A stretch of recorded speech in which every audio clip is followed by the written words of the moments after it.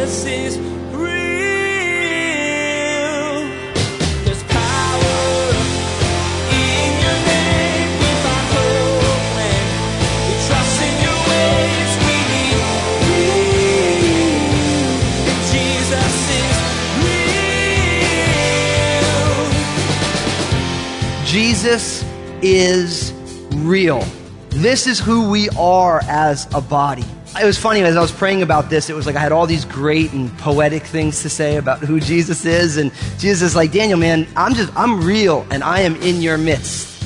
And that's the beauty of who Jesus is. Jesus exists at street level for each one of us. I don't know all the circumstances of all of our lives, but wherever you are, Jesus is right there at your street level. We can't hear this enough. Jesus is real. Sometimes it happens we get so wrapped up in doing life, doing church, just doing, that we forget who we're doing it for. Throughout this series, we focused on letters written to specific churches, targeted for specific reasons by Christ himself. In every case, he took the time to reveal himself. Today's text says, all authority has been given to him in heaven and on earth. Let's recognize him for who he is and what he wants to do through us, because Jesus is real. Jesus is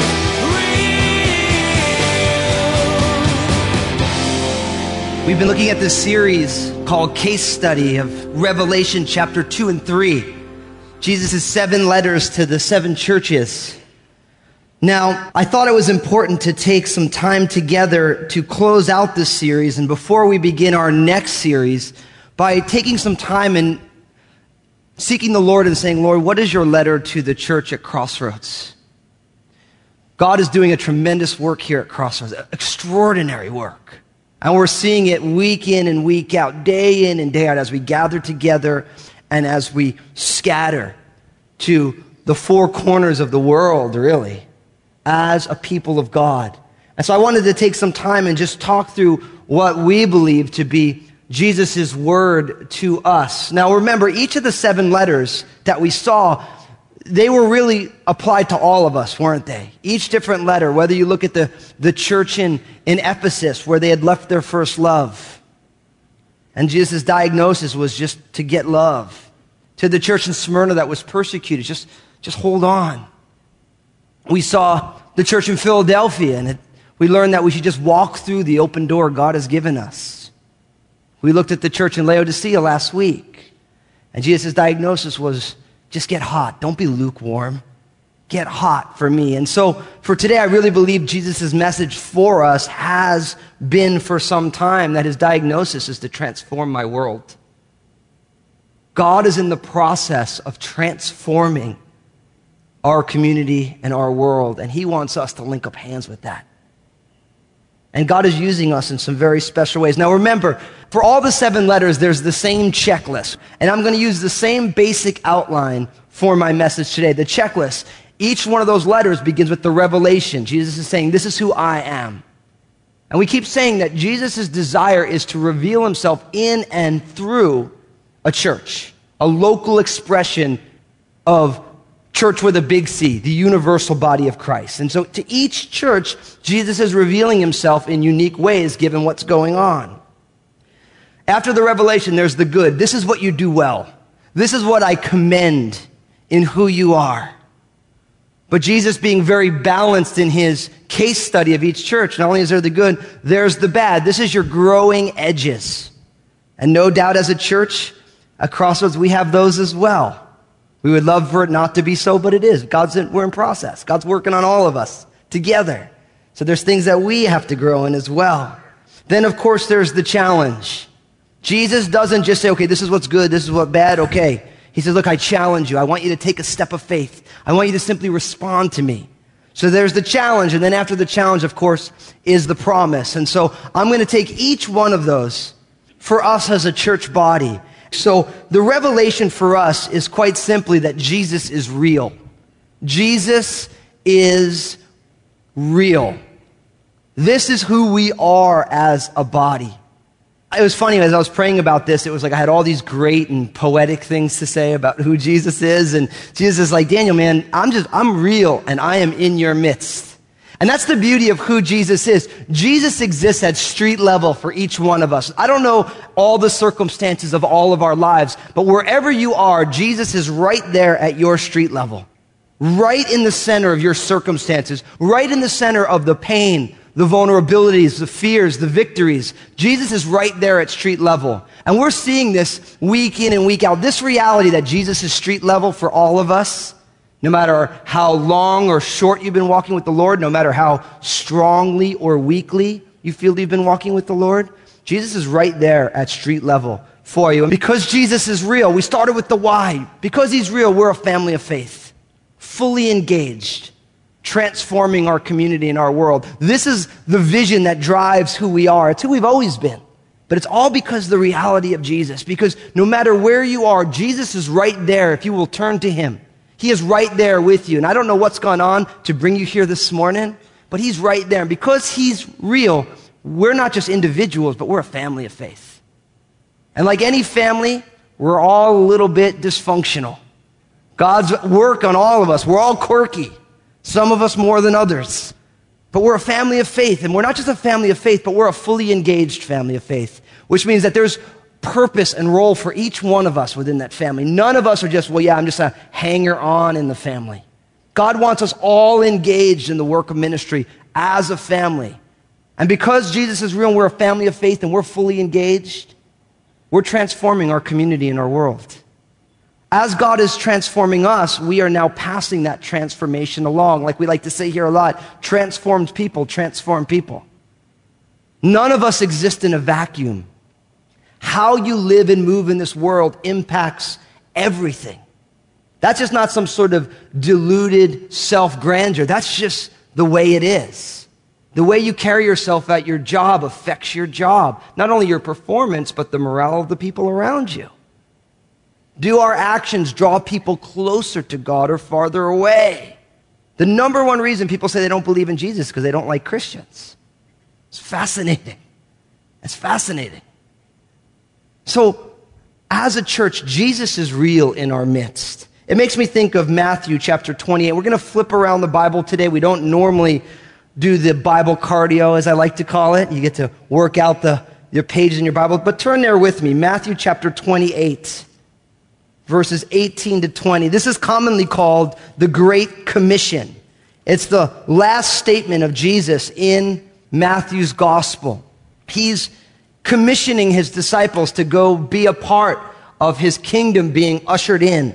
Listen to what it says. And Jesus came and spoke to them, speaking of his disciples, saying, all authority has been given to me in heaven and on earth. Go therefore and make disciples of all the nations, baptizing them in the name of the Father and of the Son and of the Holy Spirit, teaching them to observe all things that I have commanded you. And lo, I am with you always, even until the end of the age.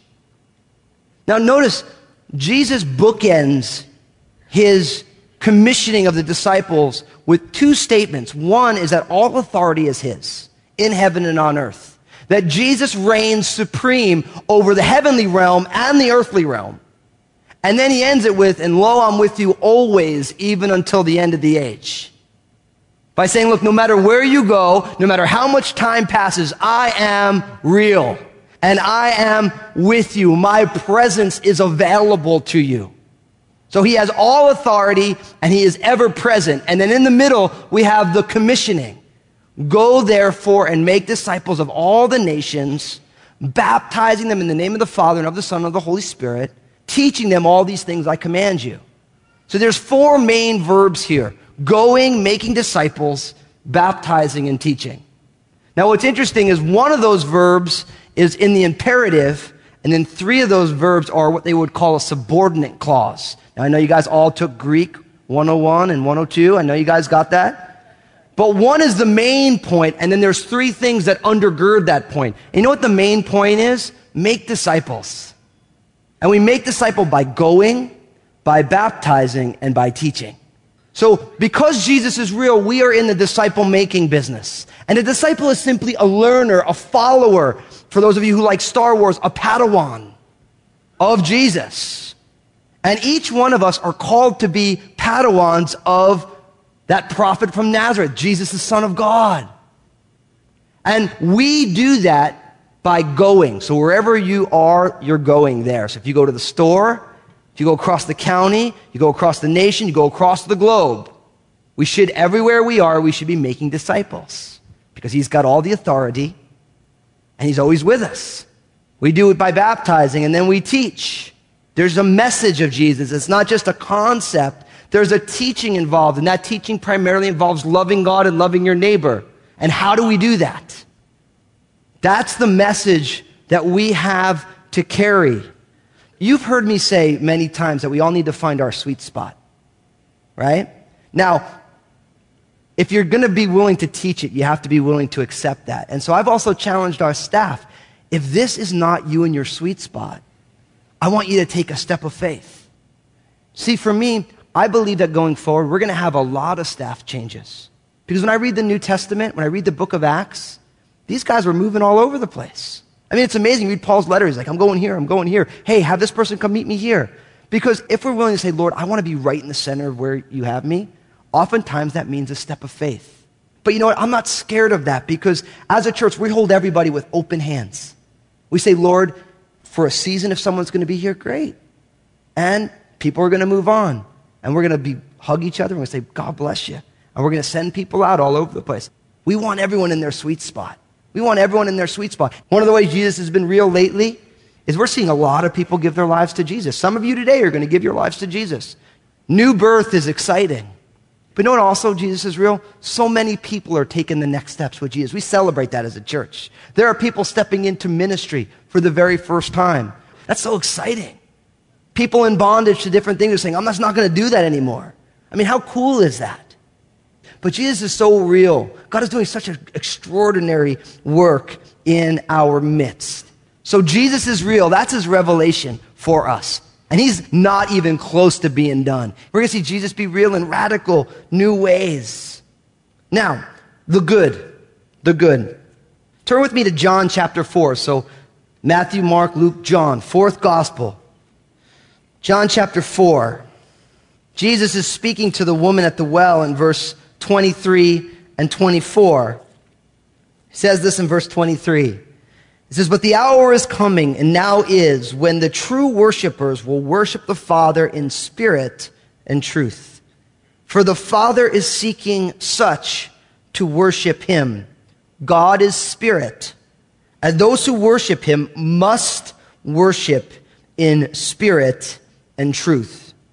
We are a spirit and truth community. This is what we do well. We are a spirit and truth community. You notice that Jesus said there, those who worship him must worship him in spirit and in truth. Now, when it says worship him in spirit, of course, that's talking about inspired by the Holy Spirit. That God wants us to have the Spirit of God pull worship out of the depths of our soul. To me, true spirit-filled worship has nothing to do with people running up and down the aisles, although some people might. It has nothing to do with everybody raising their hands. It has to do with each person being comfortable in their own skin to be how the Spirit of God inspires them. We believe in the Holy Spirit. We believe in the gifts of the Holy Spirit, and we do not demand that everybody function in them in the same way. We do not try and contrive the Spirit. We simply allow. Some of you are hand raisers. Some of you are weepers. It's okay. Some of you are hands in your pocket and wouldn't cry if I made you cry. Just choke it back. And you know what? The Spirit of God likes all of it. We don't make it up. We don't try and drum it up. Because if you try and drum it up, then you're always drumming it up. The day you don't do that thing, then all of a sudden it's like, something's wrong. Did the Spirit leave the building? No, see? We're a spirit and truth community. We're a Bible community. We've always been, and we always will be. We love God's Word. We believe that God's Word is truth. And we say every day, Lord, will you conform our lives to your Word? And that is something I pray that we'll always do well, that we'll always be open to the gifts of the Spirit. We'll be willing for the Spirit to talk to us, to minister through us, that we would be a complete body with all the gifts that work together. It says in Ephesians chapter 4, the fivefold ministries of apostles and evangelists and prophets and pastors and teachers, we'd have all of that going on. And we do. That's a beautiful part of it in our midst. But we're always going to be rooted in the Bible. I think of Jesus who said, "You do err because you do not know the scriptures nor the power of God." And that's an interesting distinction. We need to know both the scriptures and the power of God. I've heard it said this way, that if you have the Spirit without the Word, you blow up. If you have the Word without the Spirit, you dry up. If you have the Spirit and the Word, you grow up. We like both. We want to grow up. We don't want to be, we got the Bible, but we don't like the Holy Spirit, so we are crusty Bible thumpers. If you're really in the Bible and the Spirit of God is at work, you're going to be more loving than you've ever been, not less loving. You're going to address people who you don't agree with theologically with more grace and humility than less, because Jesus talks about these things. And we know the Word is important. But we don't want to be the kind of people also who we're so into the Spirit that we don't ever check it against the Bible, and we end up off in all these other crazy things. You blow up. We want the Spirit and the Word together. Now, I know you guys are like, I hope that we're like Smyrna or Philadelphia, where there's nothing bad said. But I love you guys too much to not go there with you. So I believe that for us, our bad looks like this. We need to learn how to trust God with a ruthless trust. We need to learn how to trust God with a ruthless trust. A ruthless trust. Now, you notice that's not actually negative, but it's something that this side of heaven, we all struggle with. We all struggle. I like to say it this way. You know what the problem with walking by faith is? You got to walk by faith. That's the problem with it. Walking by faith is not walking by sight or understanding. It's trusting in the biblical God. And every single one of us, the most faith-filled person here, still struggles in different areas of their lives to trust God with a ruthless trust. To be so committed to trusting God that every time a doubt or every time a fear comes in, we just push it away. But we need to trust Him with a ruthless trust. One of the ways I believe we need to trust God is in prayer. How many of us struggle to pray? Yeah, that's honest. Yeah, I'm there with you. The most vibrant churches in America are prayer-saturated places. And I believe that as a church, we struggle to corporately pray together. We have some faithful brothers and sisters who pray, but it's amazing in a church of many thousand how you only have handfuls of people. I believe that what God wants to do, the way He wants to impact this community, it's not going to come from great programs. It's going to come from us on our knees of our hearts, individually and corporately. But I want to encourage you. Say, Lord, make me a man, a woman of prayer. Make this house a house of prayer. You know why I believe prayer is a faith walk? Because the most scary thing is when you shut your eyes and bow your head and bend your knees or on the knees of your heart. It takes faith to believe that there's a God who hears you in that quietness. And that's why it's so scary, isn't it? Because when you bow your heads and your hearts to pray, there's that part of you like, I wonder if someone's really there. But He's there, and He hears. The Bible tells us He keeps the prayers of the saints in golden bowls before His altar. We should be an entire church of prayer. Imagine the transformation that could happen if all of us just started praying more. Because prayer is not where we get our will done in heaven. Prayer is where we link up hands with God to get His will done on earth. And that's what we really want, isn't it? We want to appropriate the heart of God so that we move into the world in such a way that we are agents of grace, agents of love. In prayer, our prejudices are dispelled. In prayer, our judgments are done away with. In prayer, lovelessness becomes fullness of love. In prayer, joy is appropriated. Peace is appropriated. They're not human, they're divine. They're given to us as a gift by the Holy Spirit. So I want to just encourage you, just take the next step with God in prayer. Just say, Lord, I don't ever pray. Teach me how to pray for 5 minutes, Lord. Lord, teach me how to pray in that next step. Teach me how to not only ask for things, but to worship in prayer. However the Lord leads you. It makes me think of Acts chapter 13. Turn there with me. So if you're in John 4, turn over to your right. The book of Acts is the next book. Acts chapter 13. In the first 3 verses of Acts chapter 13, we learn about the church in Antioch. Look at what it says. Now in the church that was at Antioch, there were certain prophets and teachers. In the middle of verse 1, Barnabas, Simeon, who was called Niger, Lucius of Cyrene, Manaen, who had been brought up with Herod the Tetrarch, and Saul. Now listen to this, verse 2. As they ministered to the Lord and fasted, the Holy Spirit said, now separate to me Barnabas and Saul for the work to which I have called them. And then having fasted and prayed and laid hands on them, they sent them away. You notice it's the church at Antioch. They ministered to who? To the Lord. And they did it through prayer and fasting. See, prayer is ministry is unto the Lord. Its service is unto the Lord. And as they ministered and fasted, the Lord said, look, I want you to take Barnabas and Saul and separate them for the work of the ministry. And did they just go do it? No, they fasted and prayed more. And then they laid hands on Saul and Barnabas and sent them out. And the rest of the book of Acts is about their ministry and then focusing more on Paul than Barnabas. I believe that us taking the next steps with the Lord comes from prayer, because in prayer, all of a sudden God says, I want you to separate this person for this work. This person now realizes that they're not called to do what they're doing, but they're called to do something else. What's amazing is we can do more together than we can do separate anyway.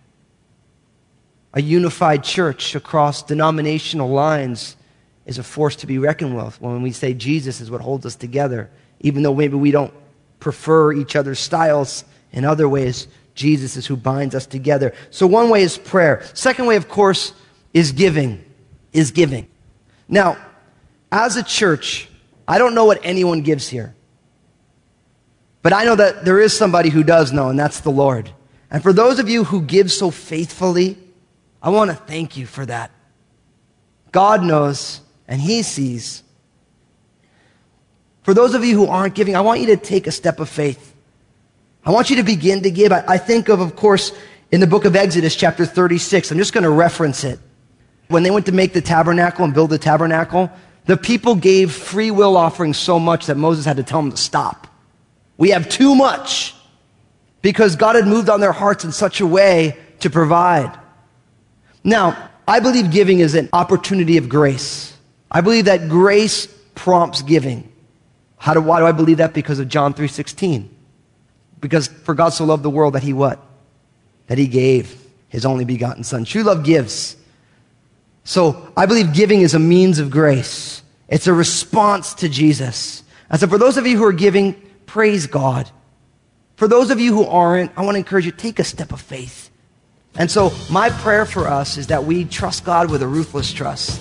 I realize it's a lot easier to save your pennies or spend on things when we don't know tomorrow.